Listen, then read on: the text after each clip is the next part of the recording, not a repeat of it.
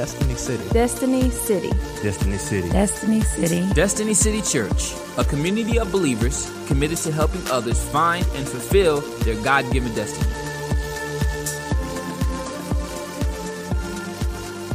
Today we want to talk to you about how love covers. It covers our sin. It covers those things that, the enemy would love to take your past, and he would love to display it. He loves to use that against us. But I want you to know that in Christ, that his love has covered all those things. And so it's like, it doesn't mean that they never happened. It just means they're covered. He knows fully well everything that you've ever done.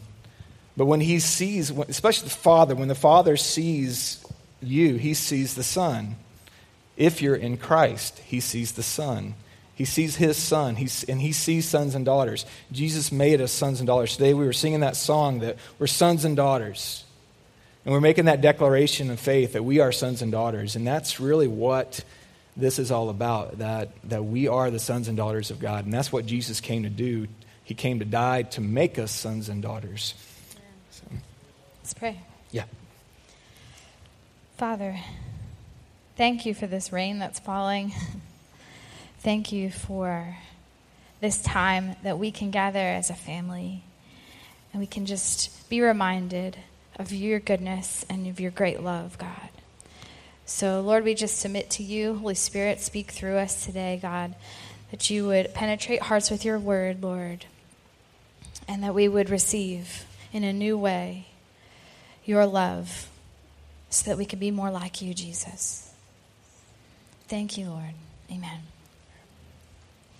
So, love covers. That's the title of the message today, and that comes from 1 Peter 4:8, where it says, "Above all, love each other deeply, because love covers over a multitude of sins." That was out of the NIV. But I'm going to read to you the Amplified. It says, "Above all, have fervent and unfailing love for one another, because love covers a multitude of sins. It overlooks unkindness and unselfishly seeks the best for others." That's good, right? It overlooks unkindness and unselfishly seeks the best for others. And then in the Message, I like this one too. I always like to read it in several different translations. "Most of all, love each other as if your life depended on it. Love makes up for practically anything. As if your life depended on it." Like Jeremy was saying a few minutes ago, if you don't get this forgiveness thing, then what are we doing here? This is it. This is the crux, the moment of understanding that to be like Christ, that we have to forgive. That was the main thing that he did for us, first and foremost, was forgive us. And not just forgive us, he totally redeemed us and justified us. But it started with that forgiveness. And he hung there and he looked at them and he said, "Forgive them, for they don't know what they're doing." And I'm like, really? Because it kind of looks like they knew what they were doing. They were pretty intentional about how they beat him to a pulp. They were pretty intentional about spitting in his face and cursing him and hanging him to die. That wasn't an oops, I think I might have ruffled the feathers. That was really direct. And he's like, they don't know. If he has that attitude about that blatant, direct offense, then what could we possibly hang on to against someone else? Wow. So, he is our example. But when I looked up, the word for love here in this passage, obviously it's the word agape. And most of us have heard that word. But when you look at the definition, it basically just means a love feast. Say love feast. A feast. I thought that was kind of weird, but actually kind of cool at the same time because, we don't really have a lot of feasts in our culture. Probably the closest thing we have to it is like Thanksgiving, okay? So humor me here. Imagine being so full of feasting on love and feasting on loving others that at the end of the day, metaphorically, you have to lay down and loosen your belt. Oh my gosh, the feast of love. That's agape, right? And it's every day, every moment. This is the love feast. We've been invited into this. This is how God loves us, and he wants us to love one another and love the world with love, feast, love. So, I think it's like inviting us to another level of love. I don't know how often I'm like love feasting you, okay? So I will I will trust in the Lord more to love feast you all more, okay? So, and myself and, everyone that he puts in our path. But I just thought that was kind of a cool thing to think about, a love feast. So y'all are invited to the table for the love feast. I had this picture, like when we, every year we would go up to visit her aunt up in Maryland, and her aunt is an amazing grill master, and she would cook like brisket and ribs, and we would just sit around and like at her grandmother's house, and her grandmother would serve like chili, but it was like a Wendy's style chili, which is really good. But then it would be like stuff like just pickles and cheese and M&Ms and you had and all the ginger ale you could drink. Ginger ale, yeah, it's like. But flowing. When her aunt brings these ribs and brisket, it's like we're all chowing down, and like. I literally like went to a meat coma. Like I had to go outside to walk because I was just like I might die if I sit here. Like because I felt just so just saturated with meat and salt and sweets and everything else, and it was fantastic. I'm not complaining. But I had to loosen my belt. I had to go outside and get some walking in, because otherwise I may go into a coma and die. And I just think of this love feast as you're just gorging yourself on the goodness of God, that it just puts you in this like state of just catatonic state where you're just like, oh man, how many of you are in the presence of God? And that's what it feels like. I got to walk it off. I'm going to have to walk this off. Like, the Bible tells us to be drunk in the Spirit. My good friend Blake Jarman, he got drunk in the Spirit one time. It was amazing. It was incredible. He was just down front, and he was so hungry for the Lord, and this was several years ago, and he was down front, and my dad, he went to lay hands on him. He only got like this far, and it was just like, it's like somebody just went like that, and Blake goes, woo! And he fell down and he hit his head on the pew. Like, I was like, oh no. We were all like, oh, that's going to hurt. And he was just out, but not knocked out, but not knocked out physically, but just in the spirit. He was on the floor just praying, and the Lord was just minister to him.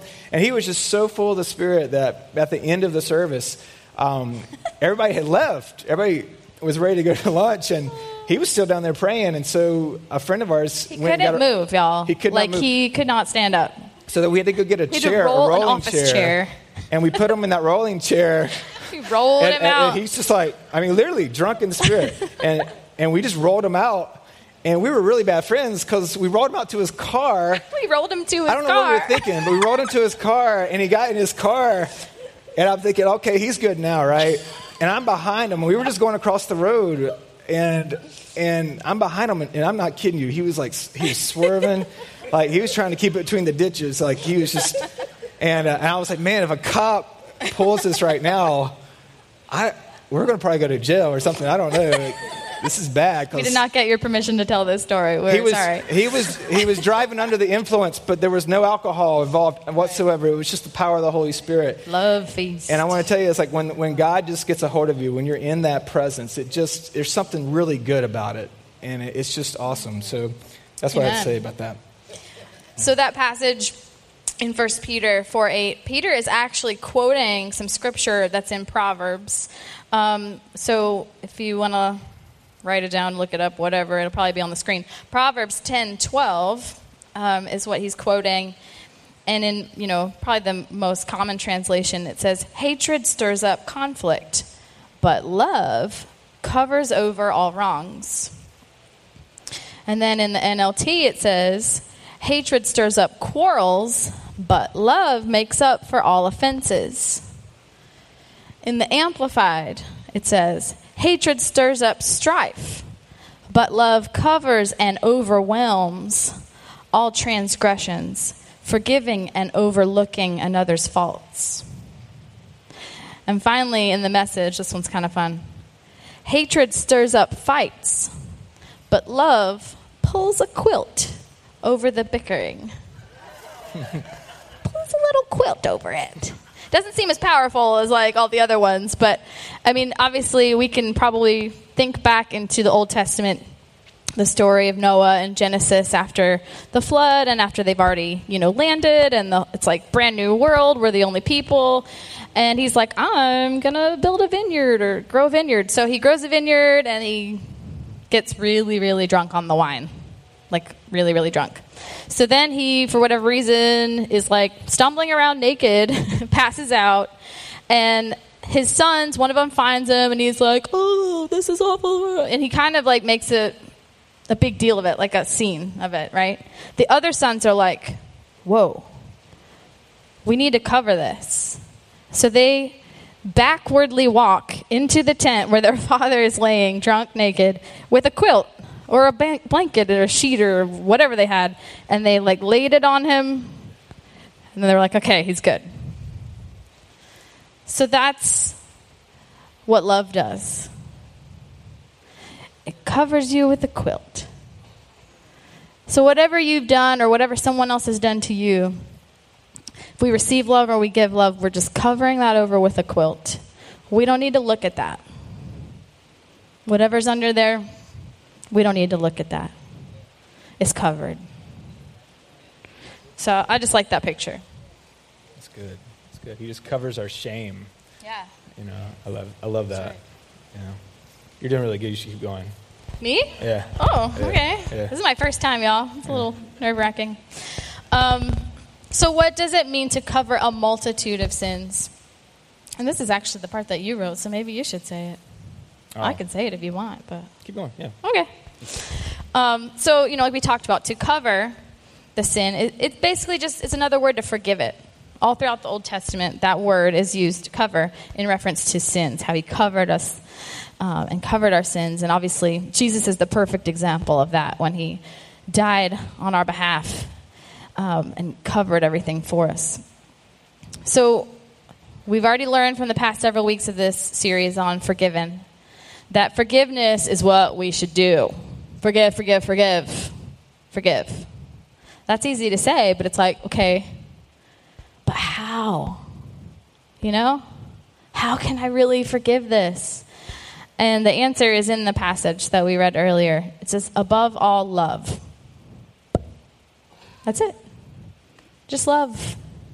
Love each other deeply. Love is how we accomplish forgiveness. So forgiveness is what we're supposed to do, and love is how we're supposed to do it. Okay? I was just watching this movie, Hacksaw Ridge, this past week. How many of you have seen that, Hacksaw Ridge? Yeah, so it's just a brief synopsis. It's about a guy. He was a Seventh-day Adventist, and he did not believe in killing people. And he had an abusive father and had such a bad experience. His dad actually at one point threatened to shoot his mom, and he had taken the gun away from him and almost killed his own dad. He was holding that gun, and from that moment, he just vowed to not touch a gun ever again. But it was during, as he grew up, it was World War II, and everybody was going over to fight, and he felt compelled to go, but to serve as a medic.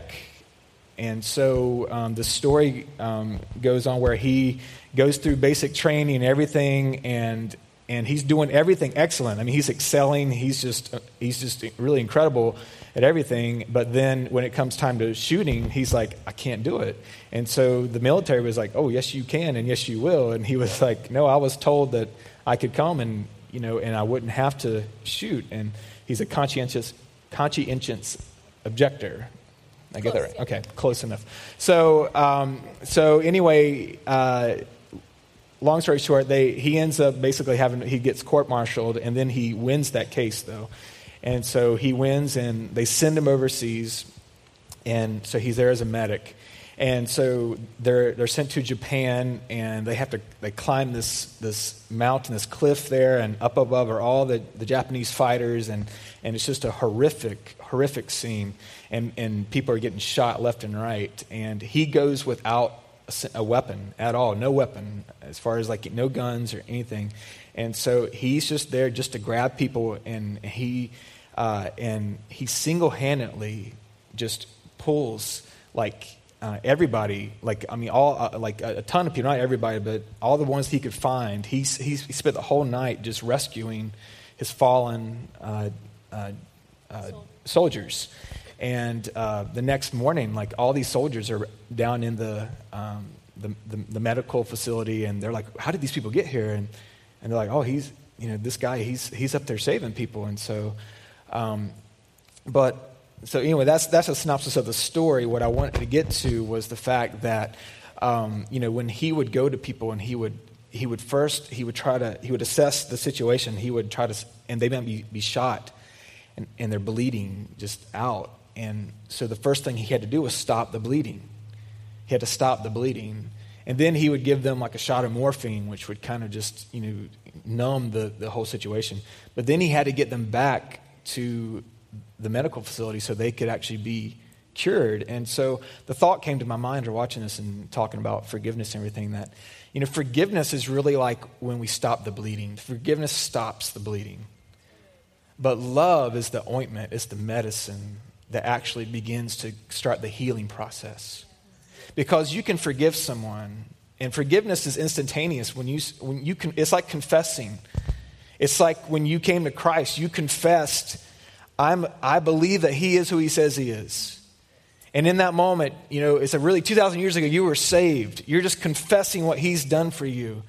But how many know that it takes a process for you? Because every day it says, work out your salvation with fear and trembling. It's like, so yes, you're saved, but yes, you're working out your salvation with fear and trembling. Your spirit, man, was made right in Christ. But your soul, you have to take authority over that. You have to change the way that you think. You have to change the way that you act. You have to change those things. There is a process in this. And I really see that when in the terms of forgiveness being the thing that actually stops the bleeding. Sure. When you forgive someone, you have stopped the bleeding. Yeah. Okay? You by faith, I confess that I forgive you. Well, no matter what you do, I forgive you. But inside, you're still hurting. Inside, there's still pain. And the only way to really bring an ointment and a medicine to that pain is through love. Yes. Love covers the pain. Love covers those things. I'm going to talk a little bit more about what that means as we go on. You have something? Yeah. I just was going to highlight again. So when you forgive, it doesn't mean it stops hurting. So forgiving is like that mental attitude, and then the love, that's the heart stuff, which is harder. It takes longer. Okay? So just to clarify that. We choose to forgive and we choose to love. Love is a choice, but at the same time, it's an ongoing choice, like daily taking your medicine if you have been shot or something, and you need to get this healing process through your body. You have to submit to that process. And so in the same way, we submit to the process of love to heal those hurts that have been caused to us by other people who we've already forgiven. Okay? So it is kind of a twofold process. Yeah. Another way to look at it is to forgive is to cancel the debt. So when you forgive, you've canceled the debt. How many have ever been in debt before? All right, how many have ever had that debt canceled? Man, it felt good, One of my goals, I don't know if you ever listen to Dave Ramsey, but one of my goals, and we're really close, but we're really close to being able to, I want to be debt-free, but I really want to call in his radio show and yell like Braveheart, freedom! Because that's what they do on there, and that's really been my goal from years ago. I'm just like, oh man, I really want to do that. I really, it's great to be debt-free, but I really want to call his radio show and just yell like Braveheart. But to forgive is to cancel the debt. To love is to bless the debtor. Okay? Yeah. Canceling. Selah. Yeah, Selah. Think about it. Speak to hearts, Lord. To forgive is to cancel the debt. To love is to bless the debtor.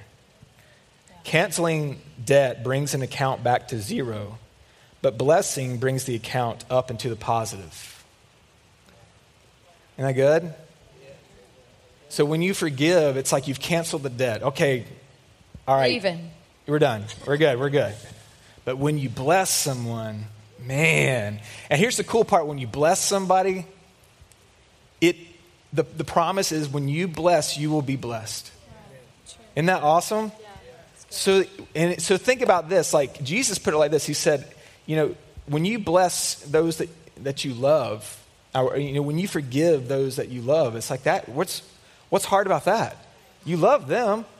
If it's like, your son or daughter, it's like it's easy to forgive them sometimes. For me, it's like right now, especially because she's a baby, it's easy for me. Man, she kept me up all night, but man, I love her and I forgive her for it. It's okay. It's no problem. That's no problem. But man, when you forgive and bless those that persecute you, that revile you, that hate you, Jesus says, now you've done something. And know this, that when you bless them, think about the reward, the return that comes from blessing them. Because he's saying that's a whole nother level now. It's like, here's where you're at when you're forgiving those you love. It's like, I love my wife, and it's like, it's easy for me to forgive her. It's like, but like, if there's somebody else that, it's just a mean person, and for no reason just hate me. It's like, then it becomes a challenge. Now it's a challenge. It's a new level of loving someone and forgiving someone. I can forgive them and bless them, but when I bless them, I can expect a blessing in return. It may not come from them. Sure.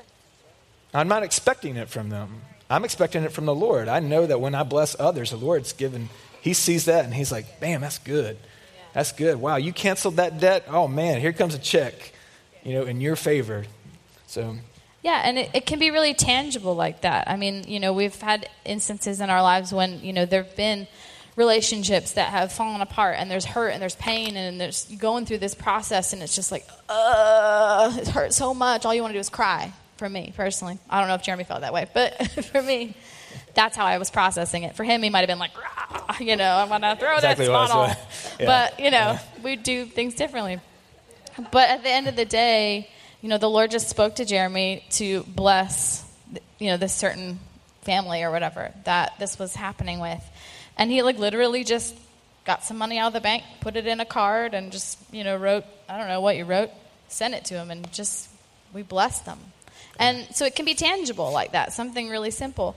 It can be blessing through prayer, just praying, just whatever you want in your life, pray that.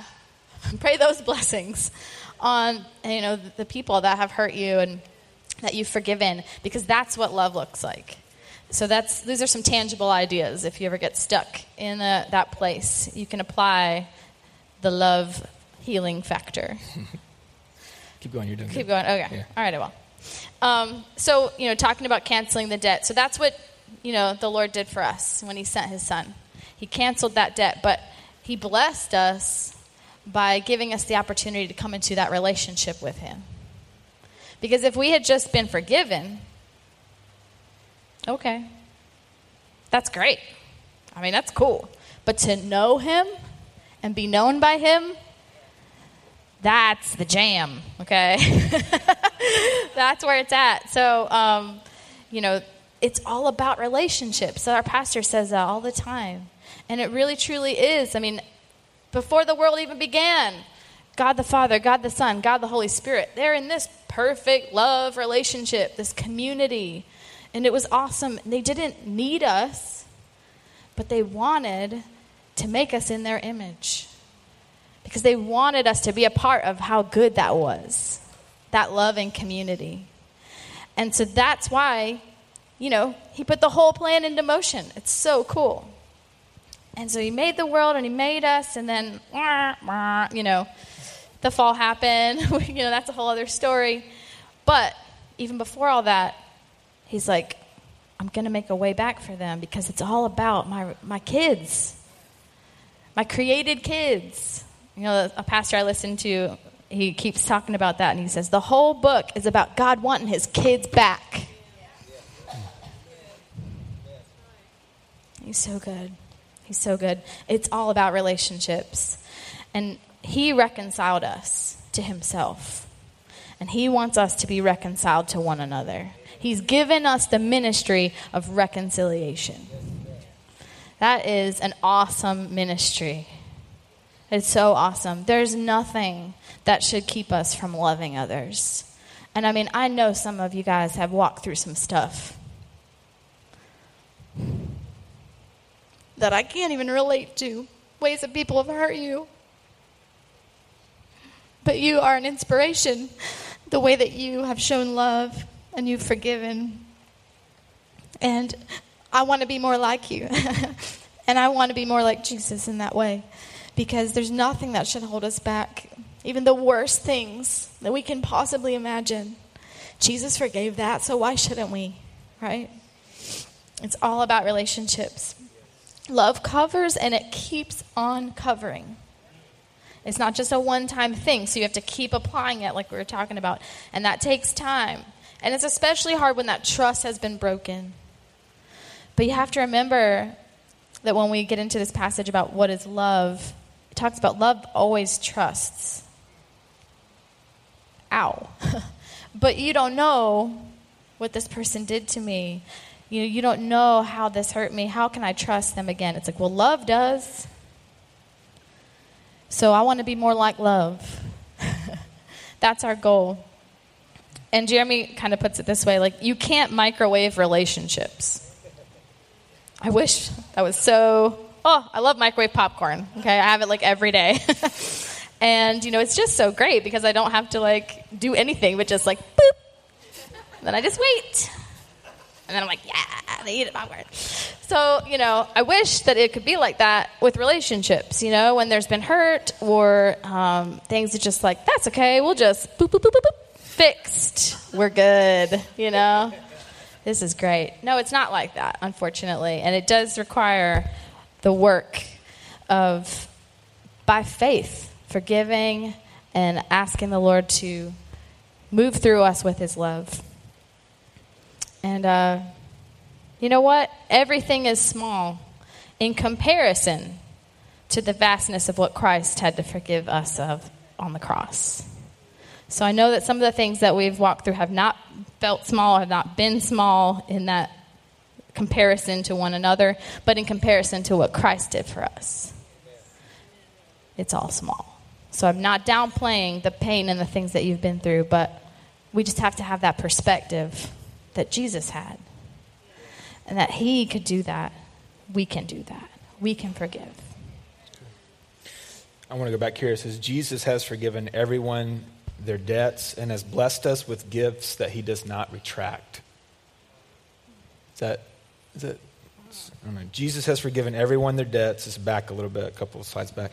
Jesus has forgiven everyone their debts and has blessed us with gifts that he does not retract. It says that the Lord, he gives gifts without repentance. Okay, so not only does he save you, but then he gives you gifts. I mean, he gives you the gift of the Holy Spirit, and there are spiritual blessings and gifts in that. And it's like, and he gives it without repentance. He doesn't say, I'm giving this to you, I'm entrusting this to you, but the moment that you screw up, it's gone. He doesn't do that. And I had a hard time, growing up, because just under a mindset that, God puts an anointing on you, but you can lose that anointing. But I have seen it. It's like, as I've watched people in the music career, I love music. I brought up, and it's one of my passions, and so I study other people who are doing music and are successful by it. And I've seen people who were raised up. I mean, there are bands out there, and they were raised up in the faith. They know the faith. I'm talking like they were raised in just a very charismatic home, and just seeing power and seeing healing and seeing all kinds of things.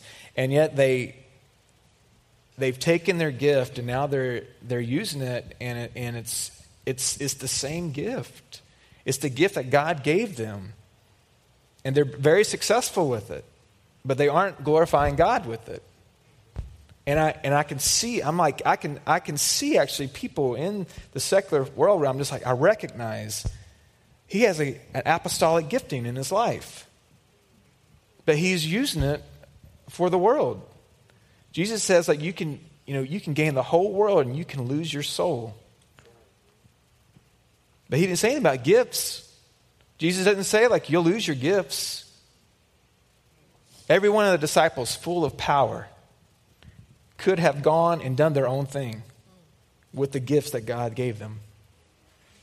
And I just want you to know that like Jesus gives without repentance. And the same thing is true when we give the gift of forgiveness and we give a gift of a blessing.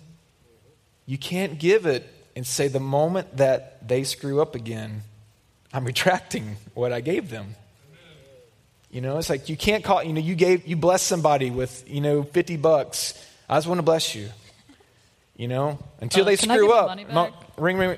Hey, listen, that $50 was only contingent upon you not being a jerk. So here's my address. I'll expect it in a week. Thanks. Click. It doesn't work like that. You give without repentance. You give without retracting it. Yeah, that's good. Because that's what Jesus did for you. I mean, he did that for you. He not only did he forgive you of your sins, but he blessed you with gifts. Yes. And I hope and pray that everybody in this place learns their gifts, learns what God is doing in your life. You have access to just so many gifts, and God wants you to use them, and you've not lost it. Right. The enemy will lie to you because that's a big lie in the church. You can lose your gift. Nope. He gives without repentance. It might get rusty because it hasn't been used, but that's okay. That's like, riding a bike. You just kind of get back on and figure it out, or might fall over a couple of times, but that's what we're here for, right? This is a safe place where we can figure that out together. So as believers, we reflect the love of God by forgiving others. So that's how we look like Jesus. That's how we're made in his image. We reflect him, and we reflect his love by being like him and forgiving others. And another way that love covers a multitude of sin is choosing not to take offense at everything. So, we have to be careful that we don't get too sensitive, especially in ministry, especially in family, If every time, just think of your siblings or something. If every time you got into an argument or something with your sibling and you stopped talking to them for a year, you'd never talk to them again. And I might be stepping on some toes here, and I'm sorry, maybe not sorry, but, that's we can't be that sensitive. I mean, when we're called into ministry, we all are. We're all here. We're here in this together. You especially can't be too sensitive because the enemy is like, I know how to get you. Right? So, we can't get tripped up by that. And so we just let's just assume the best. Let's just assume the best about each other. And then when things don't seem to be going the best, let's, in love, talk about it. Let's get real. Let's just be honest. Let's say, okay, let's address this because this doesn't feel like love. And I want to make sure that we're at that level. So, Jesus told his disciples, a new command I give you, love one another. It's a command. It's not even just like a good idea. This is what you need to do. I command you. We're like, oh, yes, sir. As I have loved you, so you must love one another. How does he love us? Fully. How should we love one another? Fully. So we can't just be like, well, I'm going to give you an ounce of Jesus love. Mix it in with a little bit of you shouldn't have done that to me, and then, put some whipped cream on it. I don't know what kind of drink I'm making. But anyway, we can't do that. It has to be fully that forgiveness that he gives us and the love that he's given us. And he said, by this, everyone will know that you are my disciples if you love one another. I don't know about you guys, but I want people to know that I love Jesus and that I follow him and that I'm learning from him. I'm his disciple. I want people to know that. And I don't want them to know that by me telling them. Because okay, cool. But if they can see it and how I am to my brothers and sisters, to my family, it should be obvious. Man, even when somebody annoys you, you still love them. Radically love them, love feast, love them. That should speak. And that's how we should, be characterized and be recognized by the world. Is that we love one another, and it should be wow, they're like Jesus. He's cool. Most people don't have a problem with Jesus. They think he's pretty cool. They might not want anything to do with him, but they can't really, he was a jerk. No. They think he was pretty cool. So if we can be like Jesus in our lives, they'll be like, wow, you're like Jesus. That's cool. It breaks down walls, But anyway, so let's choose to not be offended at everything, right? Yes. And so those minor annoyances, being ignored, that's my big one. Oh, if I feel like someone ignores me, I'm like, no, you didn't, So I have to Jesus, I'm sure you were ignored and you forgave that, so I'm going to be like you. In Proverbs 19:11 it says, a person's wisdom yields patience. It is to one's glory to overlook an offense.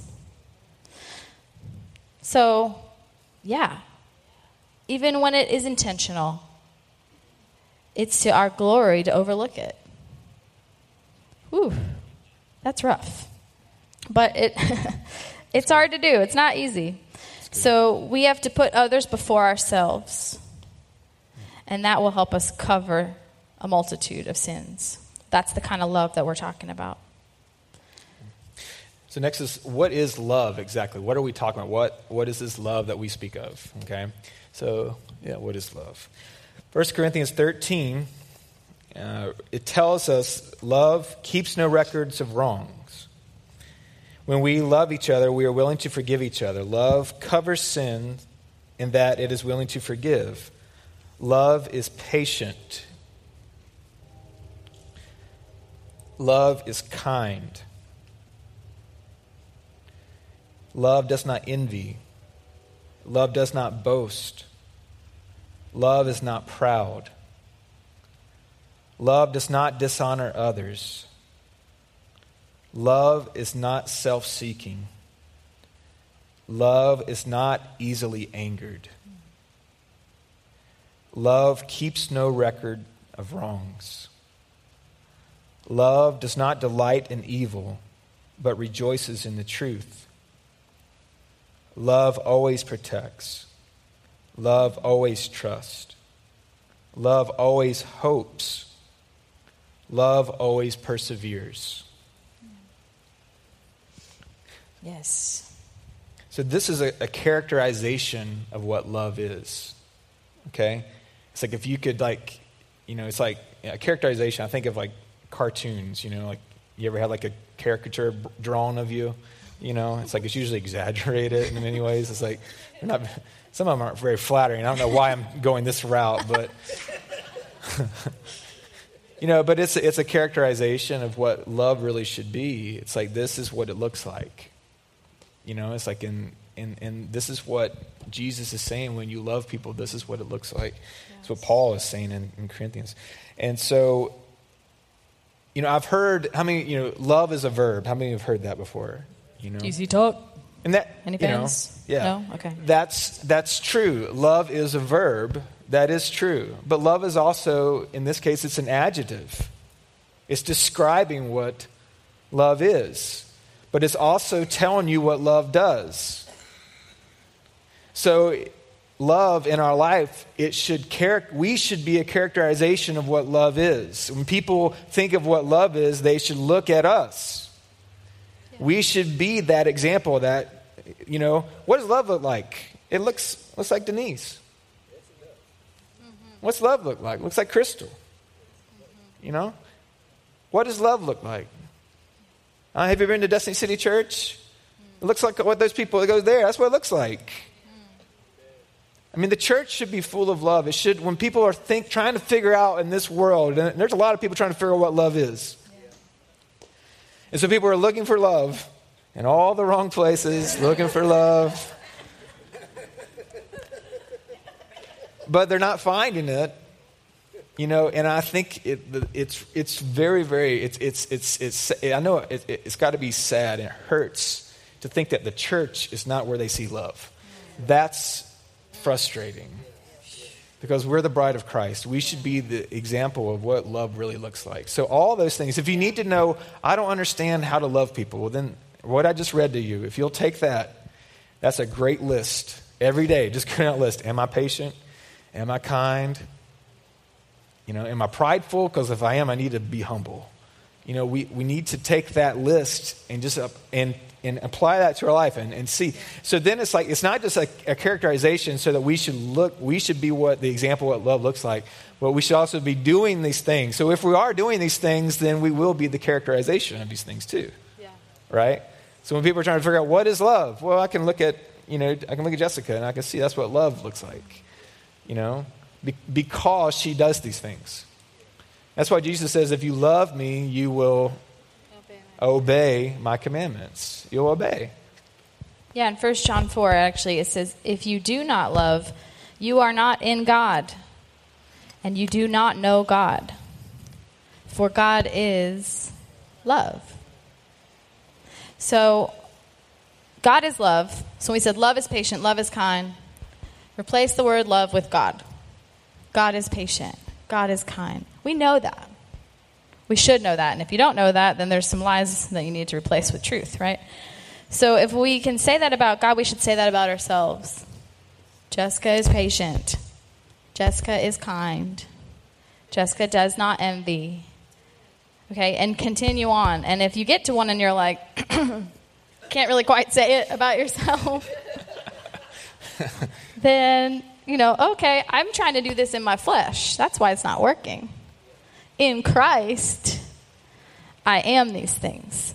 So it's leaning in and saying, okay, more of you, Lord, more love, more of you, Jesus. I need to be like you. And so we can't do it in ourselves. It will be very fake, okay? So speaking of something that feels a little forced, I remember I used to work at this job in Nashville, and I had a boss who would come in, and every single day that I worked there for 3 years, he would come in and shake my hand like we'd never met before. Okay? That felt weird to me to do that. And instead of just suffering through it and doing it, I decided I was going to say no more. I'm not doing this anymore. This is stupid. Little attitude, okay? So he would come in, and he came forward to shake my hand. This is so embarrassing because I was so mean. And he comes forward to shake my hand. He's just so happy, and I was like, no. And he's just like, what? I was like, I know you. I only shake hands with people I'm meeting, for the first time, right? We know each other. We don't need to shake hands every day. We can just say good morning. I just, bleh, all over him. Just mean. I'm not a morning person. That was part of it, too. But this is before I found coffee. All these reasons, no. It was because I wasn't being like Jesus. And so he walked away, and I thought, okay, good, it's over. Phew. Glad that's over. Glad that I addressed that issue. The next morning, he comes in, and he comes by my office door. Instead of coming into the, like he normally would, he just stops at the office door, looks at me with these really sad eyes, and he goes,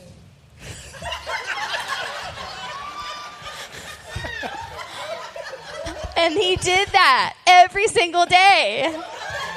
Because he couldn't shake my hand because I was too mean, but he still wanted me to know that I wish I could shake your hand. I was like, oh, and I still wasn't getting it in my flesh. I was still like, he's crazy, whatever.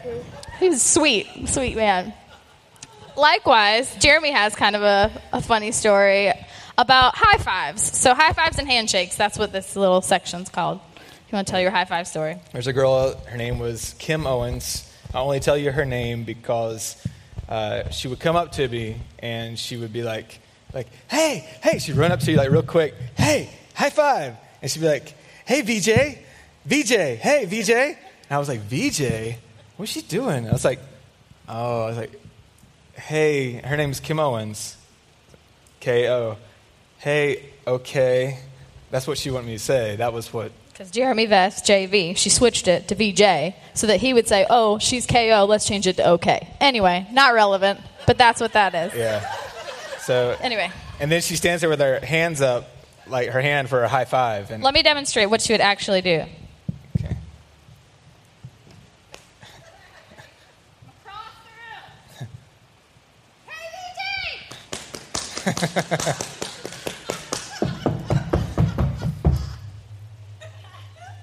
Hey. That was not an exaggeration. She was like the stompiest runner I've ever known. But she just genuinely, biggest smile on her face. She just wanted to get a high five from Jeremy. Like, how sweet is that, right? Shouldn't have been a big deal. But poor Jeremy, he hates high fives. I'm telling on him right now. Especially at that time. He might not hate them anymore. I'm okay with high fives because then later on the fist bump was created. And I don't really like the fist bump. So then I was like, well, the high five's not that bad compared to the fist bump. But now I understand the fist bump because, like, if you got your hands dirty, if you're cooking or you're working out or whatever, then you just, fist bump because now there's no exchange of germs. So I get it. Yeah.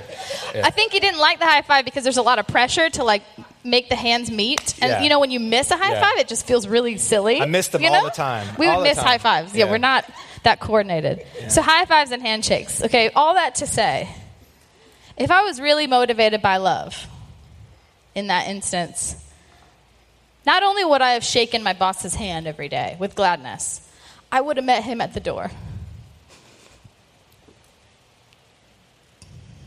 And shook his hand or hugged him or greeted him in some way to let him know that I'm motivated by love. Because I see what he needs, and I'm willing, above, beyond, to be there for him in that way. That wasn't how I was, okay? That's why it hurts to say this. But that's what it should be like for us. We should be thinking of ways that we can demonstrate the love of God to other people. Start seeing their needs, even if they annoy you. Every day, even if they annoy you. Like, God, how can I just love them? That should be our heart. That should be our heart. That's the little quilt that we pull over the annoyance, is that love. I gave Kim her high five every day. I just wanted to say that. Yeah. I did. So, yeah. He's more like Jesus than I am.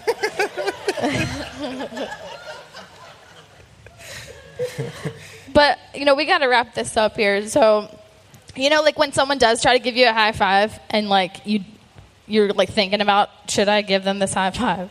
There's that moment, where you're like, don't leave me hanging. Yeah. Don't leave me hanging. Aw, you're so sweet. But, like, I was just really thinking about that, and I don't know, I might be thinking about it too much. But, are we leaving people hanging? Like, they're out there, they're vulnerable. And they just want to be loved. They just want to be accepted. They just want to be forgiven. And so we have to make that choice not to leave people hanging. Jesus didn't leave us hanging. So let's not leave him hanging. Love covers a multitude of sin. We could go on and on and on about all the different ways that love covers, but we're just going to end it there, I think, because we're past our time. Yeah. I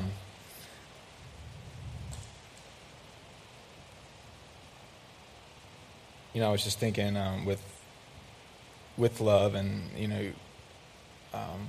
this is the tangible expression of how you love. It's blessing others. It's giving something. David says, "How can I give back to God what costs me nothing?" And that's what a blessing is. A blessing will cost you something. It's not, we love to throw around the word free in the kingdom of God, like it's a fire sale for salvation, but really it's like the blessings of God is like it's a free gift to us that he's given to us. We can't do anything to earn that, but what we can do to forgive others will cost us something, and that's what will cost you, and it may be hard, but the more you do it, the easier it gets, because it's like a muscle that needs to be exercised.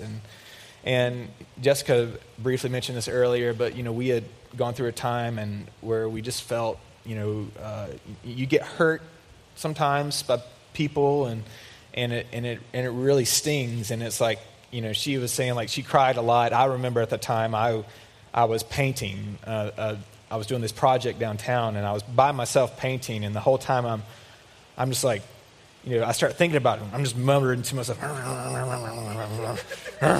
And in my mind, just so mad and angry and everything. And I would stop, like, I forgive him. I forgive him. I forgive him. I forgive him.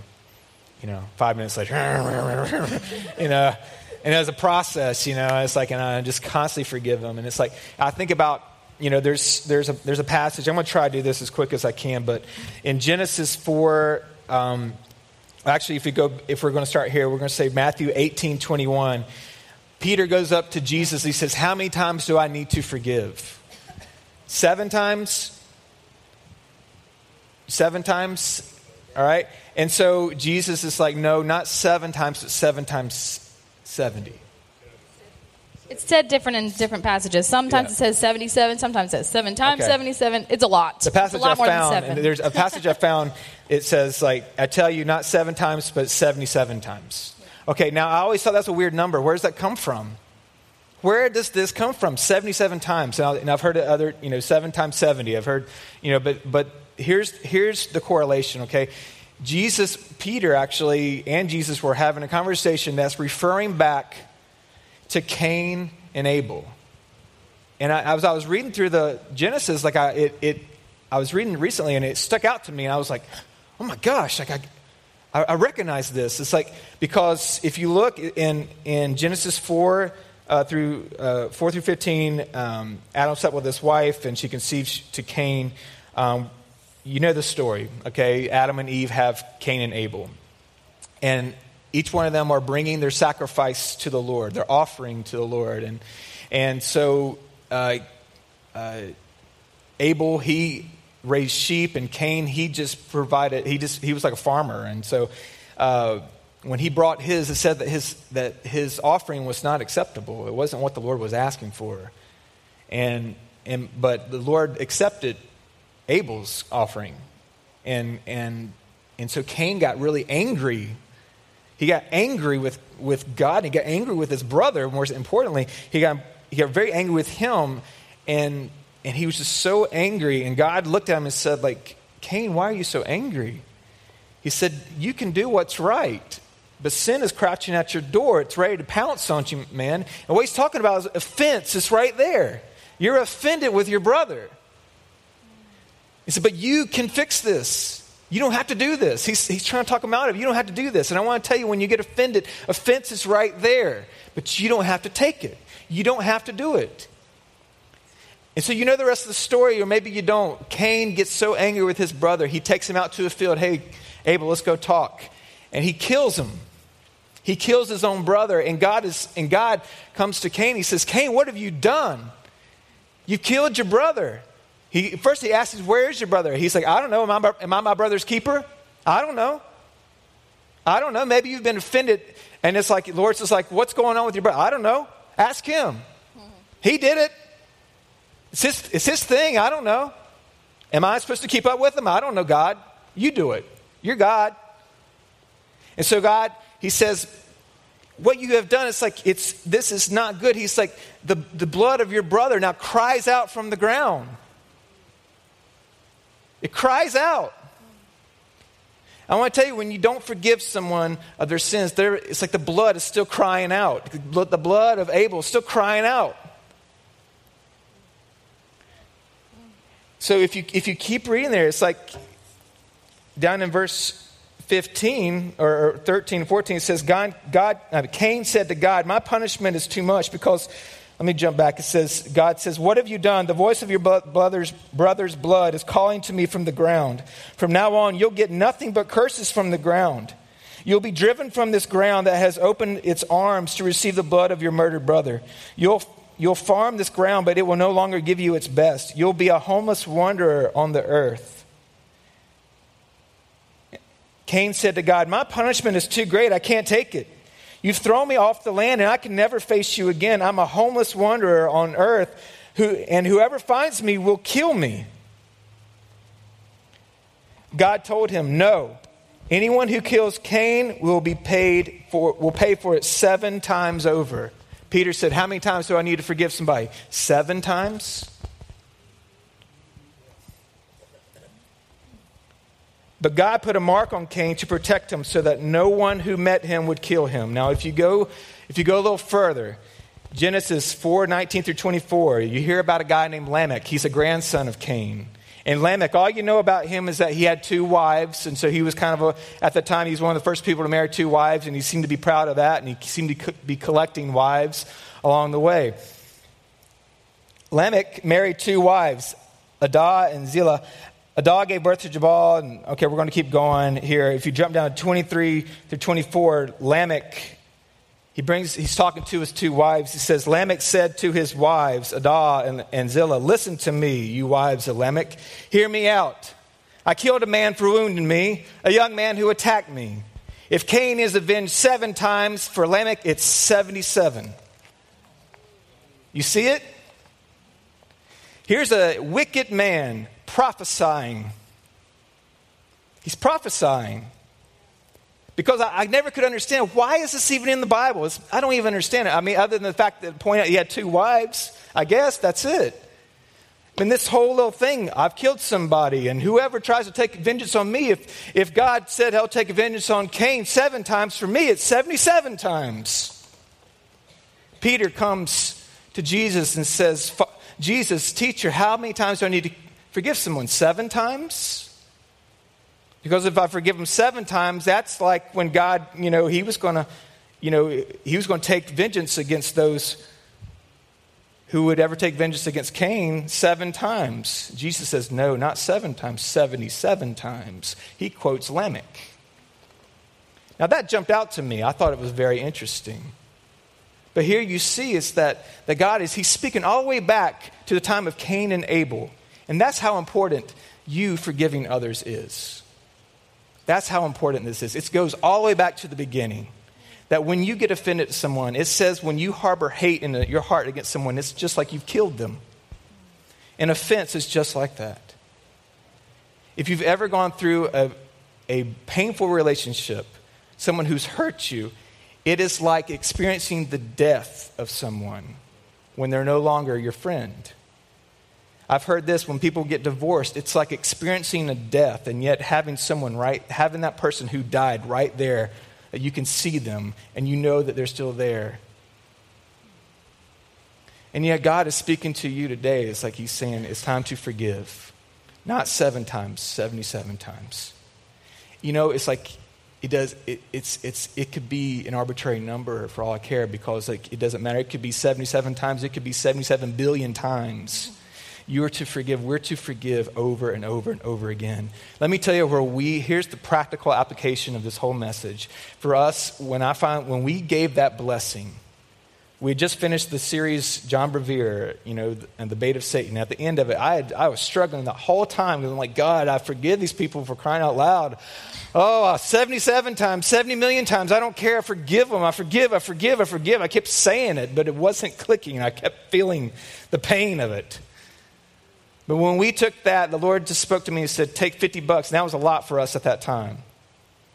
That was a lot of money for us at the time. And we took $50 and we put it in a card, and we just prayed over it at the mailbox. And we said, Lord, we blessed them.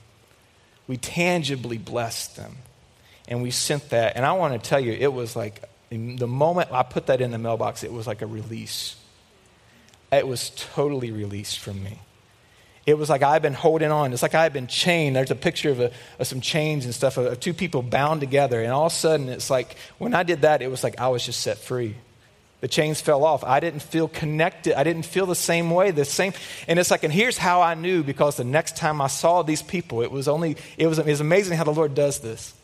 I don't see these people for years, and then all of a sudden I see them one day, and it's just like I see them, and it's like I could tell you everything that had happened, but I didn't care. All I had in my heart was love, and we embraced. We gave each other a hug, and I was expecting still some kind of weirdness, but it was like they hey, how you doing? And it's like it's love covered it. You've heard this, like time heals all wounds, but love will cover what your heart cannot absorb. Time may heal all wicked wounds, but only love will cover what your hearts cannot absorb. Your heart maybe can't absorb some of the hurts that have come to you. You just don't know how to deal with it. I want to tell you, love can cover it. Love can heal it. Forgiveness will stop the bleeding, but love will heal it. If you want that today, just stand to your feet.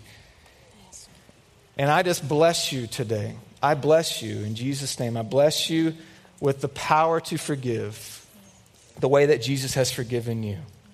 Not 7 times, but 77 times. That you are forgiven, and now you can forgive. And now the bleeding has stopped. And so now I want you to ask the Lord this week, Lord, how can I bless those who have hurt me?